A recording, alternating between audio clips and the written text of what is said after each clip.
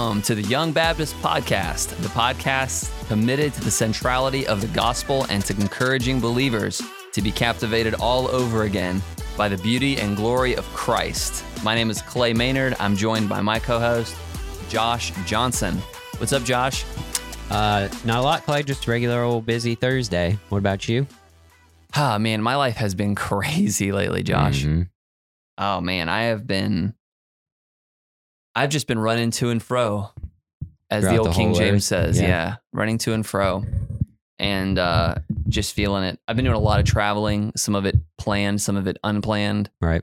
My wife just had somebody near to her and her family pass away, so I'm actually flying out at 6 a.m. tomorrow morning to be at a funeral for somebody in my wife's family.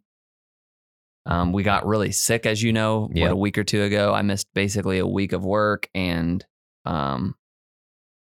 you just And you were on Crazy. vacation when that all started, which is a bummer. I was on basically the day I got to vacation, I got a fever, and so we drove like 7 hours to North Georgia just to sit in a cabin sick together. Yeah. Don't you love it? Yeah, it was. Mhm. And then turned around and drove home. Yep. Still sick. Yeah. And those kind of drives are the worst. Yeah. When we came back from Texas, I was sick. It was miserable driving, 13 hours or so. Yeah, so it's been busy, but God is still good, and I'm grateful for where I'm at. Yeah, no, I can relate, Clay. It's been super busy around here. The last month of October, we did like Wednesday night electives at the church, and I was teaching one of those. So lots of preparation went into that.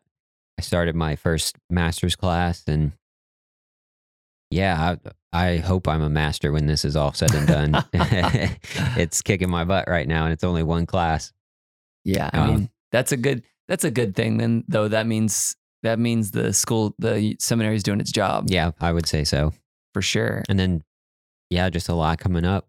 Pastor Tyler's going on sabbatical. You're going out of town. Just a lot of stuff happening. I'm going up to Virginia actually next week for the conference put on by the RFP podcast, the Carbon Fundamentals podcast. You guys know our friends over there probably. They're hosting the For the Gospel conference, for the sake of the gospel conference. That's what it is. And so I'm going up there. I don't know. I'm supposed to sit on a panel, Josh. You were supposed to sit on a panel too, but you weren't able to make the trip. So I just can't afford that. Like, I prefer traditional seating over panel seating. That was stupid. No, but there's a lot going on at the church. It just kind of prevented you from being able to do it. Yeah. I know you got school going on, and now with pastor's sabbatical coming up. By the way, you brought up those electives. Mm-hmm. I just wanted to say, if you're a church out there and you're wondering how to revamp some Wednesday night action, this was great. Oh, yeah. Our pastors here, Josh and Tyler, brought in two different electives that people could choose to take on Wednesday night. So the Wednesday night crowd basically split up. And so about half of them went to a class that was more practical, taught by our lead pastor, called How to Study the Bible. Mm-hmm. So basically like a entry-level hermeneutics Yep. overview that was like 4 lessons. And then you did a study that was a little more theological on the Trinity. And I've gotten to hear the lessons from both of those classes, except for the one that happened last night. Yeah. I haven't heard the one that I wasn't in, but it was a fantastic idea, and I really feel like it got us into the deeper end of the pool than a typical Wednesday night service. Yeah. So I'm hoping we are able to do more of that, because I know you can't do it all the time, Right. but if I know that our turnout was better than typical Wednesday night services. It's kind of cool. Like, I can choose between these two classes, and I think sometimes just change is fun. Mm-hmm. Do something a little different. So I think it was a win here for sure. And we did some like surveys, and everything I've read so far has been, let's do this again kind of thing. So That's awesome. I'm all about it. Let's do it. Well, Josh, we're talking about gospel centrality today. Specifically, we've kind of started a series on this, what it means to be gospel centered. Right. And the first installation of this topic we did was on gospel centered living. Mm-hmm. What does it mean to have a life shaped by, centered on the gospel? Today, we're going to advance that discussion to talk about church life. So what does it mean to be a gospel centered church? And so, I think everybody has been in churches that that they've had bad experiences in. I think I should say most people have had bad experiences in churches. And so it's easy to think sometimes when we go into a church that, oh, this is supposed to be some refuge from the world where I'm not going to find the kind of chaos and sin that I find out in the world. I'm not going to find unhealthiness here. I know that we sometimes assume that. It's like, oh, these people are all Christians. We all believe the gospel. This is going to be a great environment. And sometimes it's not always. And to me, the healthiest churches are those that are centered on the gospel. But I just, on the front end, I just think it's important that we realize that churches are not just automatically healthy. We live in a sin-cursed world. Just before we started recording, we were just talking about how human history is a lot of chaos and a lot of sin and a lot of destruction. So we shouldn't assume that just because we walk into a building that has a steeple on the top, or whether it does or doesn't, because it says church on the sign, that we're going to be in a safe place. Right. If it's going to be a good place, if it's going to be a healthy place, and if it's going to be one that truly represents the God we serve and points people to Jesus, it's going to be because we did it on purpose. Healthy cultures don't just happen. And if you've even working jobs, you know this. It's true. If you've worked jobs where there was problems, you've had better jobs than others, maybe, healthiness doesn't happen by accident, and it's no different in the church. So if we're going to be a church that truly focuses on the gospel, we're going to have to do it on purpose. Yeah, and that's true of everything. I mean, you can't expect yourself to live a healthy lifestyle without intentionality. That's going to bleed over into the church too, because we are dealing with human people, like you said.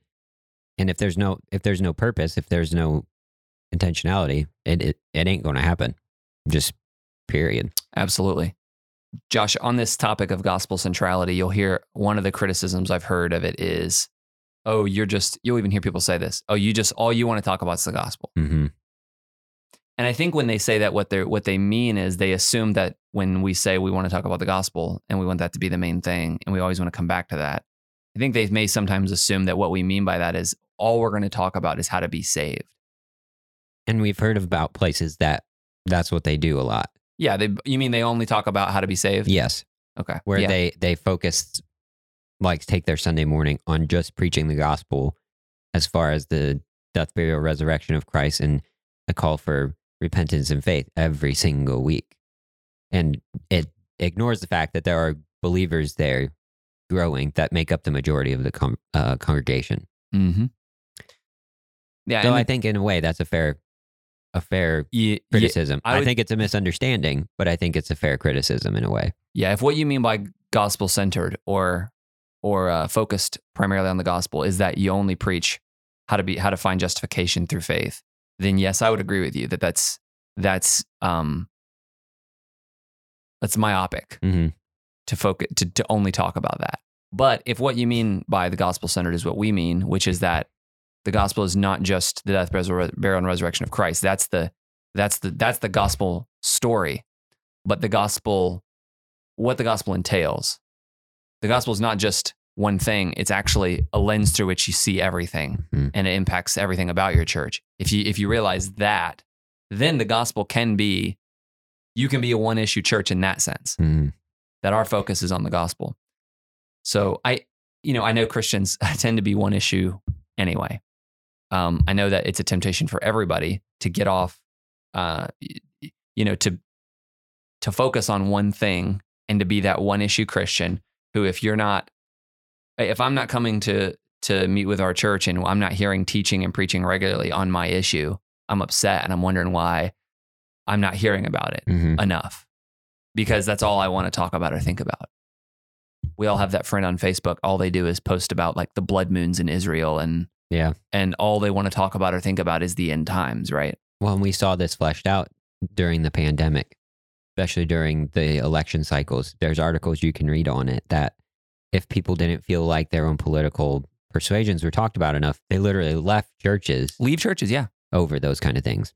Yeah, if you wanted your people to wear masks, maybe I left because, oh, you're one of those people, or if you didn't require masks, there were other people who were mad about that, or if you shut your doors or if you didn't shut your doors, then you either were a liberal or you didn't care about people's lives, or whatever. It was just any other thing. And by the way, I believe the devil is perfectly happy with anything else being the focus of the church. Oh yeah. I fully believe that, even if it's a biblical topic, even if it's a topic that can be found, there's information on it in the Bible.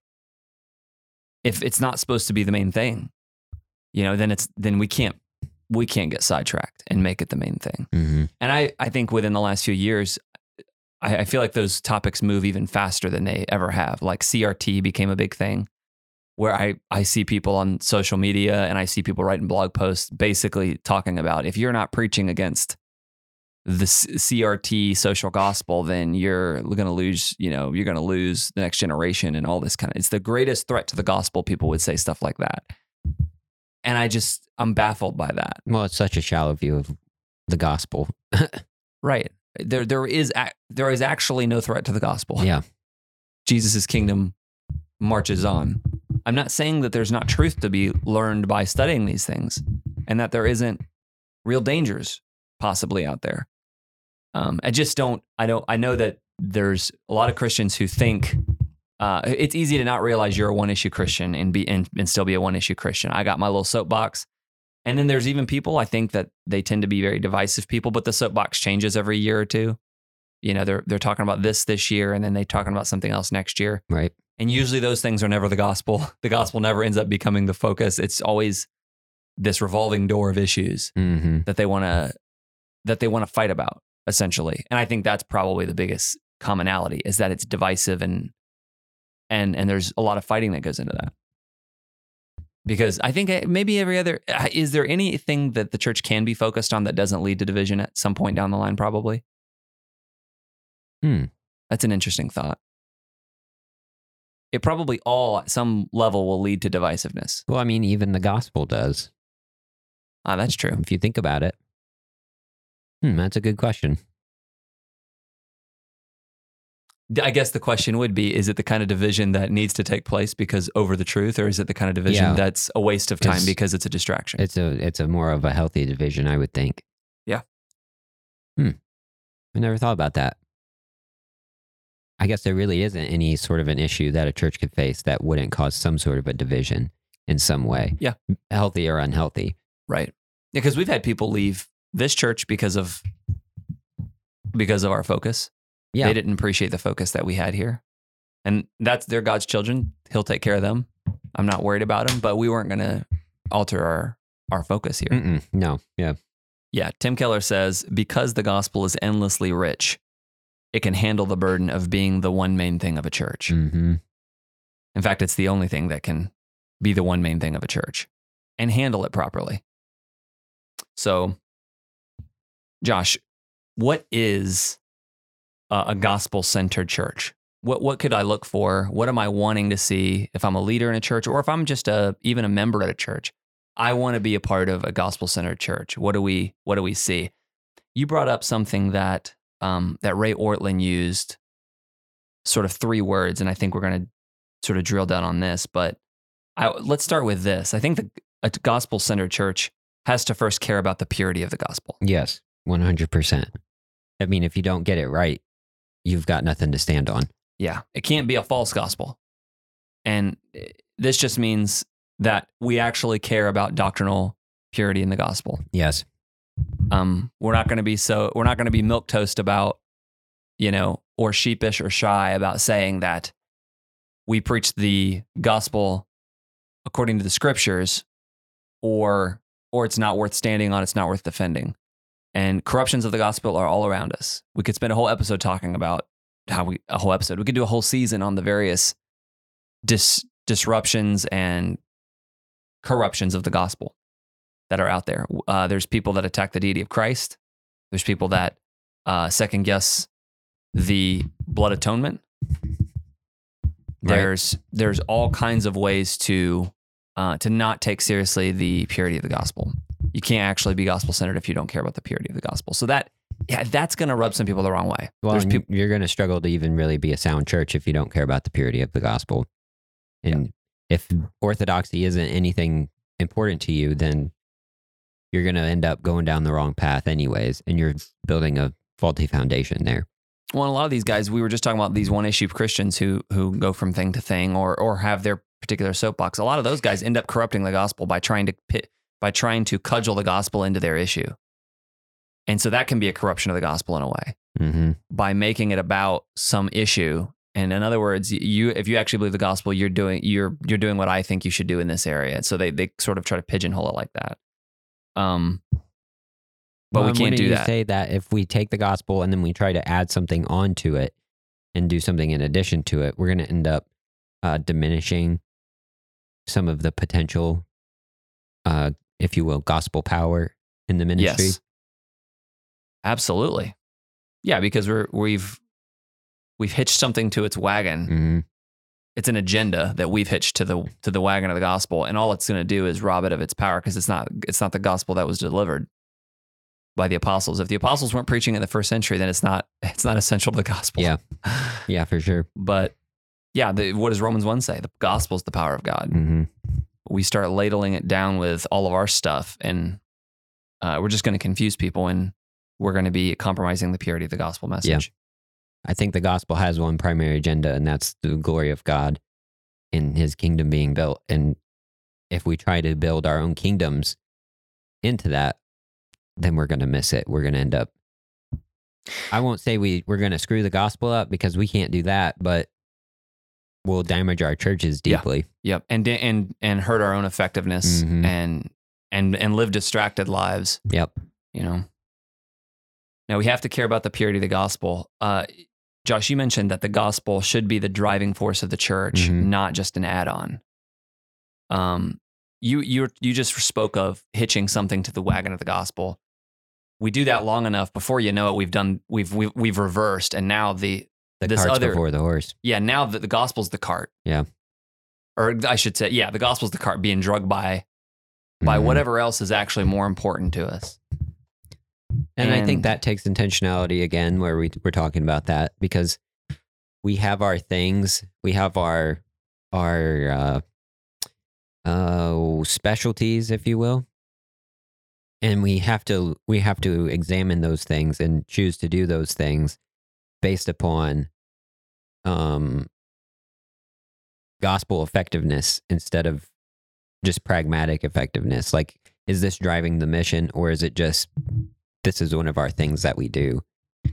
And after a while, and this is why I think churches have so many like golden cows, because they become those things that this is just what we do, instead of asking the question, how does this fit into actual gospel ministry, and applying the gospel to those things. Yeah, what we do is we have the songs that we like on Sunday morning, and then the preacher brings the sermon that we've hired him to bring. And then we have potlucks on these days, and it turns into this social club where we also preach the Bible while we're here. And it's really about our little kingdom. Yeah. Our little system. And it can be even, we talked about issues already, but I know within the last few years, I know people who've told me that they have sensed that their churches were in diverse contexts where they weren't doing a very good job of reaching a diverse audience. And so they started talking in their church more about, things like racial reconciliation, like, hey, we live in a divided city, a very divisive city. What are we doing to be agents of reconciliation across all the lines that the gospel crosses throughout the New Testament? Well, that's a good thing. That's a wonderful thing for a church to be having that kind of reflection about. Like, hey, are we too content not reaching certain people when we should be trying to reach everyone, every nation, every people, every tribe? And that's a wonderful thing. But then you can become too focused on that. You can be so focused on that to you, that's the gospel. The gospel is now about inclusion and diversity. Right. No, it's not. The gospel certainly will have that effect, right? We know in Revelations 5, those gathered on the throne are from every kindred, tribe, and tongue. So that is an effect of the gospel. But, and then there was even those who saw people doing that and got mad at them for it. And so their whole thing became yelling at people for doing that. And so it just, again, these are distractions, and they will, I do believe you focus on it long enough, it takes over the main stage. Oh, yeah. Because we're sinners, and because we can the truth is we can get glory by being distracted to any other thing. Mhm. We can make ourselves the focus the moment we make it about something else. If we're actually focusing on Christ and God's glory in the gospel, that's a self-sacrificing thing. Yeah. So, and I think churches who are doing a really good job of it can get distracted and have to sort of refocus and be like, you know what? No, this is not the main thing. We've talked about this, but we're not going to make this the main thing. And I think something else that could potentially be dangerous is initially beginning on a path that might be more social or, let's just go that way, social oriented, and seeing great gospel success in that, and then not being willing to step back over time and reevaluate and say, okay, are we still doing this because this is moving gospel ministry forward, or are we doing this because this has worked for so long? Yeah. Are we off track? Yeah. And I think sometimes those things end up becoming, and churches can end up becoming, say, social platforms where Jesus gets invited instead of being Absolutely. Christ-centered, which is what we're driving at today. So the gospel's the driving force, not an add-on. And I think the last thing we have here is that, and this is where we use Ray Ortland's rubric here, is that the church should strive for a culture that represents the gospel. Mm-hmm. And we've touched on this already, but let's drill in a little bit. So the church has to care about the purity of the gospel. In other words, it has to be doctrinally pure, but it also has to represent the gospel in the way that the culture operates, the way that we live. Yeah. It has to be both. And churches tend to usually probably do one or the other well and struggle with the other one. I don't know. It's possible, but I know that I've been in churches that did one well, struggled with the other one. Mm-hmm. They were great about preaching the purity of the gospel, but they were not so good about living a culture that represents the gospel well. Yeah. So we've got some notes here. Let's go through them. What is a church that strives for a culture that represents the gospel? What does it look like? Well, Ortland's formula is basically gospel plus safety plus time. So let's just break those down. Sure. So gospel. So this is what? This is the exposure and application of the gospel to our life. Yep. This is being consistently reminded of, consistently proclaiming, and living in the light of what Jesus has accomplished for us. Mm-hmm. There's a lot of ways to do this, but it's important that a church is doing it. Yes. If our culture is going to represent a gospel-centered culture, and it's going to represent the gospel well, we have to be exposing people over and over again in intentional ways and applying the gospel's truths to our lives. We've recently, I know at our church, started doing more communion. Was that this year we started doing it? Mm-hmm. We started doing it once a month. And I'm not saying you have to do it once a month, but I have appreciated the increased focus on communion. Because what is the table? What is the Lord's Supper? It is a reminder of what Christ has accomplished for us. Mm-hmm. It's his broken body. It's his blood that's been shed. That has increased, I think, in our church, our awareness on an ongoing basis of the gospel in a very healthy way. So this is something we all have to ask. Are we doing a good enough job returning to the gospel and exposing ourselves over and over again and applying it to the gospel's truths to our lives? I think you can find gospel application in almost every sermon. Oh, yeah. I mean, the truth is you can always go back to the finished work of Christ. If nothing else, as the motivation in any sermon. I can preach a message on almost anything, and I can at the end return to the gospel's truths for the power to do what is right in this area, the motivation, and we're looking to Jesus, who himself went before us and said, "Follow in my steps." So if I'm preaching on the tongue, I can go back to Jesus, the centrality of who Jesus was and what he accomplished for us, if nothing else than to say, hey, once we've been changed by the power of the gospel and forgiven for the way we've used our tongues, we can look to Jesus. And how did he speak? Yeah. And he went before us and he gave his life so that we could be forgiven for the way we used our tongues. You know, like it's so easy to make the focus of preaching the gospel. Yeah. But it requires work and intentionality. That's true. You can't just commit to, if gospel doctrine is going to be a priority, then you have to dig deep. Yeah. And that's not just the pastor, that's everyone.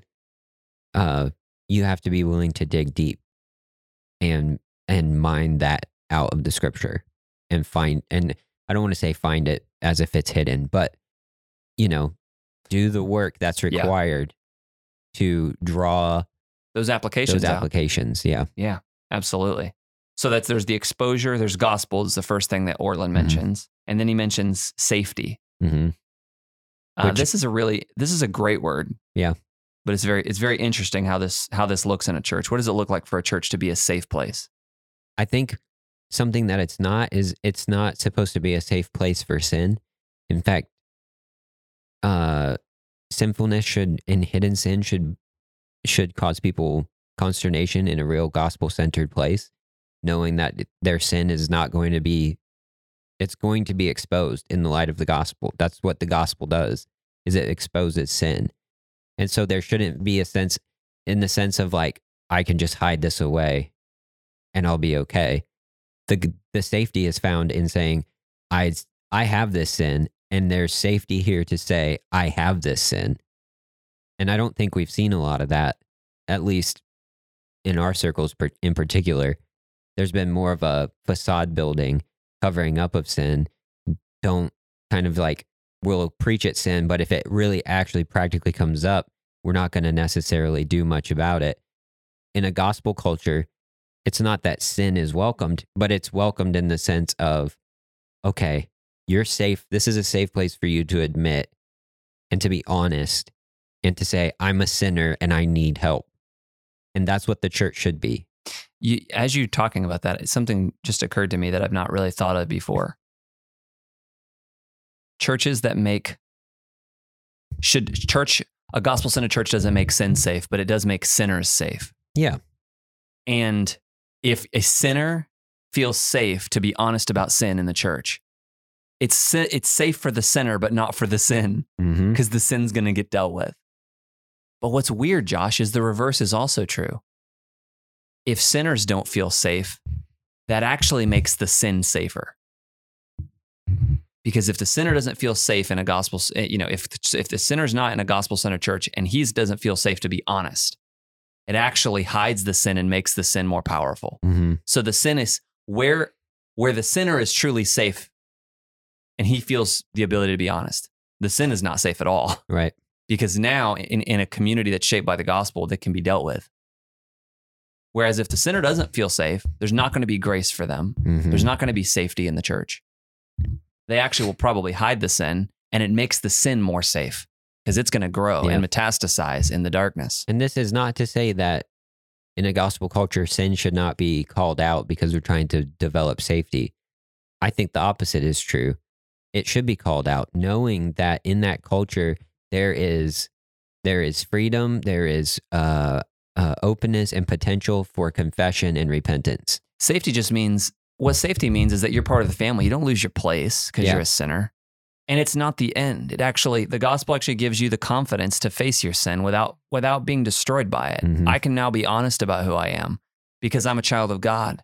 I'm not defined by the sin anymore. So even though I'm still plagued by it, Jesus has died for me and redeemed me, and he says who I am. And now I can, if I go to a church and I'm exhibiting some serious issues that are causing problems and somebody approaches me about it, I actually should be able to have the humility to accept it and not fall into a pity party about it, because it's not the end.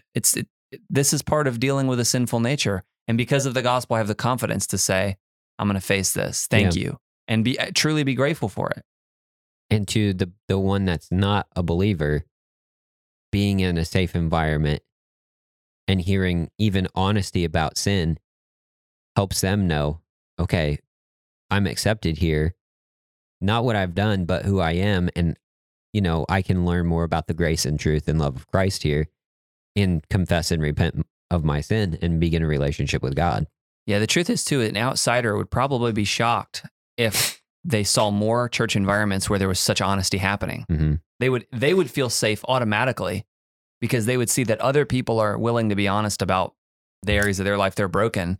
And that would be such a clarion call probably to even outsiders who come in and see, and they're thinking like, man, where do these people come from? And where do they get off just being so honest about the fact that they fall short and the encouragement and the love that they experience from each other to strive for pleasing God, in spite of the failures they've had. And this might be the biggest indictment against the church in America, is that we've built this reputation where people are like, well, if they're not familiar with the church, if they're not saved, you hear things like, well, I don't know if I'd be welcome there, or, well, I don't wear the right things, or fill in the blank with any number of excuses that you've heard from people who are unsaved about why they haven't come to the church.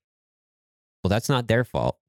I think that falls on the church for not having developed a safe place for sinners to come in and just be honest that they're sinners and admit, yeah, I sinned. Yep. And well, the truth is, it's just, they end up finding out too, it's just hypocrisy. Mhm. We're all sinners anyway. So if we're hiding it, we're just doing a good job. We've just figured out how to do a good job of hiding it. It's not that we're not doing it. We're just not being honest about it. I actually ran across this quote a little while back. David Kinnaman says this. He said, "What are Christians known for? Outsiders think our moralizing, our condemnations, and our attempts to draw boundaries around everything.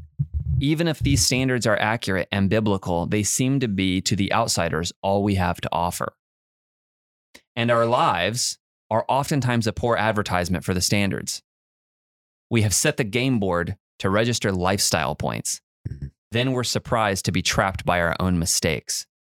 The truth is, we've invited the hypocrite image." Mm-hmm. And so I think gospel cultures in a church has to fight that.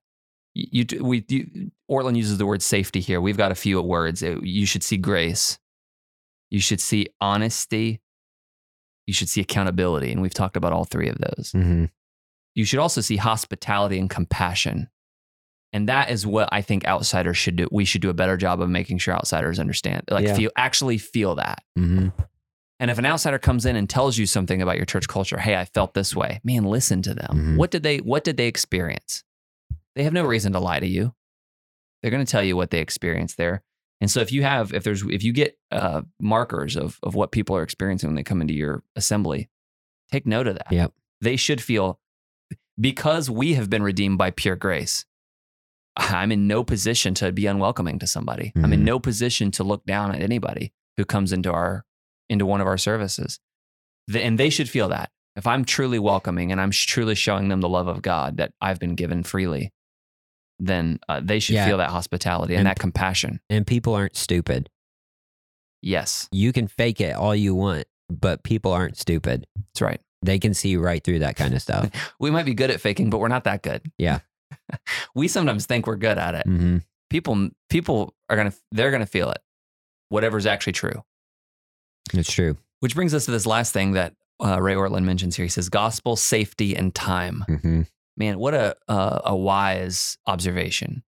That gospel culture takes time.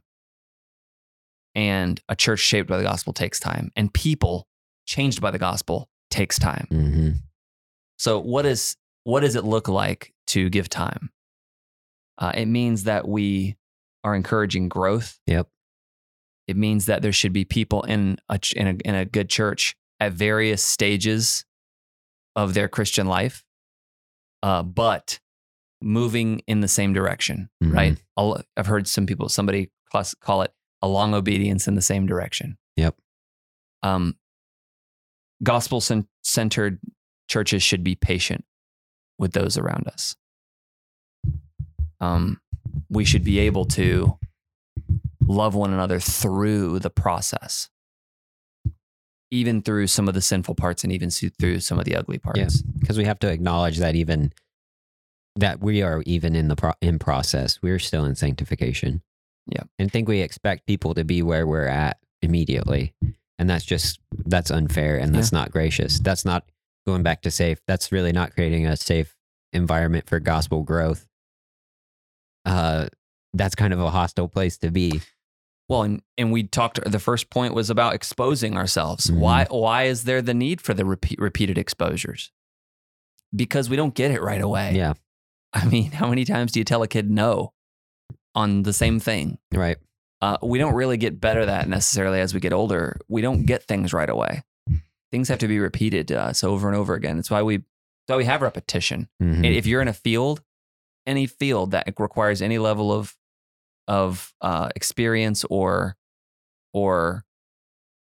credentials, that there was places all along the way where you had to memorize things, you had to learn things, you learned little acronyms, you had flashcards, you whatever. Why? Because these were these fundamental things you needed to know in order to understand this whatever science or job or whatever you're doing. And this is true in a church. If we're going to have a culture shaped by the gospel, it's going to take time, and we're going to have to work toward it. Do you think sometimes we're so unwilling to grant people time in the church is because of all the things in our lives? The gospel and Christianity is so incredibly high stakes. It's so incredibly important. And so we think there should be like some insane sense of urgency behind it. Yeah, I just told you. You got it? Yeah. So, yeah, you got this now, right? Yeah. Maybe that is part of it. Like, hey, we're talking about, hey, I really need you to figure out how to be a better parent. You're raising these kids. They're having this experience right now. You're going to ruin them. What's the matter with you? Mhm. Do what I said. That kind of attitude, you think, like this mentality that we need to make the change right now. But that doesn't work. Hasn't worked with any of us that way. In any realm. No, we don't change overnight. And even supernatural change, God works in us. Philippians 1, he says he's begun the good work in us and he will complete the good work in us at the day of Jesus Christ. So really, this is maybe an important part. It isn't. He used the word time here. It's so important because it doesn't happen automatically. It's actually not it's not exhaustive at any point in our life. There's never a point in our life where we're like, we did it. We're at the destination. We made it. Yeah. It doesn't really work that way. Philippians 1:6 says Jesus completes it at the day of Jesus Christ. That's going to be the day we're finally whole. And we're supposed to be in devotion and in sanctification all the way up until that point. But it's just a process, and it's a journey that we're all on. The other thing, Josh, I think is the reason we do it is you mentioned because it's urgent and this truth is so important, but probably too because it makes us feel good if there's something we're better at than somebody else. Oh yeah. So it's easy. It's kind of fun to point that out. Maybe like, hey, I'm so much farther along than they are in this area. But we often don't factor in that we often didn't start at the same place as other people. Yeah. God, I came from a different place than somebody else did. They might have actually come further than me. Mm-hmm. But yeah, having this understanding of time, I'm not going to get there. Fellowship Baptist Church, where we serve, is not going to get there next week, right, or next month, or next year. Next year, hopefully, we'll be a healthier church than we are today, and a growing church, and doing a good job of proclaiming God's glory and gospel. And the goal is to be further than we are today. Mm-hmm. But we're not going to be there. We're not going to be at the destination. We're still going to be in process. We're still going to be in God's hands, I should say. Yeah. It occurs to me that this is exactly how Jesus in his relationship with his disciples was. There was gospel doctrine. He was teaching them. There was safety. How many times do we see the disciples talking to Jesus and asking questions? Yes. Or failing. Outright failing. Like falling just short. Look at Peter. And then we see time. All the way up until before even Jesus left, he was dealing with Peter over and over and over again. And what did Jesus never do? He never cast any of them out. Nope. He never got mad. He never was like, you guys are a bunch of idiots. Yeah. We don't see anything like that. We see grace on repeat with Jesus and his disciples. Yeah. Speaking the truth to them, reminding them of what they needed to know, and showing them grace. Peter is one of the great. There's a lot of examples of this in the Gospels, but one, maybe my favorite, was when Jesus tells them, after he rises from the dead, he tells them to go tell the disciples and Peter. Mm-hmm. And the first person I actually heard talk about this, I'm not the biggest fan of him. Well, maybe I'll just leave his name out. Yeah, it's a famous author. It's a famous author. That let me put it this way. I like some of what he says, and I don't like other things he says, but God bless him. He's done. And the truth is, he wrote some stuff that really helped me at a time in my life. But in one of his books, he pointed out that Peter had just denied Jesus. And the Bible says that he goes out and he weeps bitterly. Mhm. You know, he was essentially feeling like, maybe I'm done. You know, I think I might actually be done. I don't think I'm really worth being one of Jesus's disciples. And he goes back to fishing. Mhm. I mean, let's go back to work.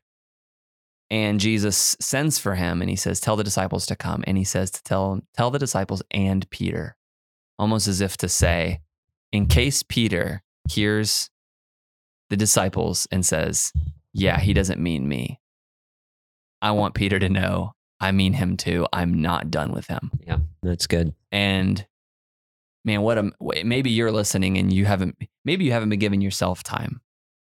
Maybe you woke up today and you said, again, I committed this sin again.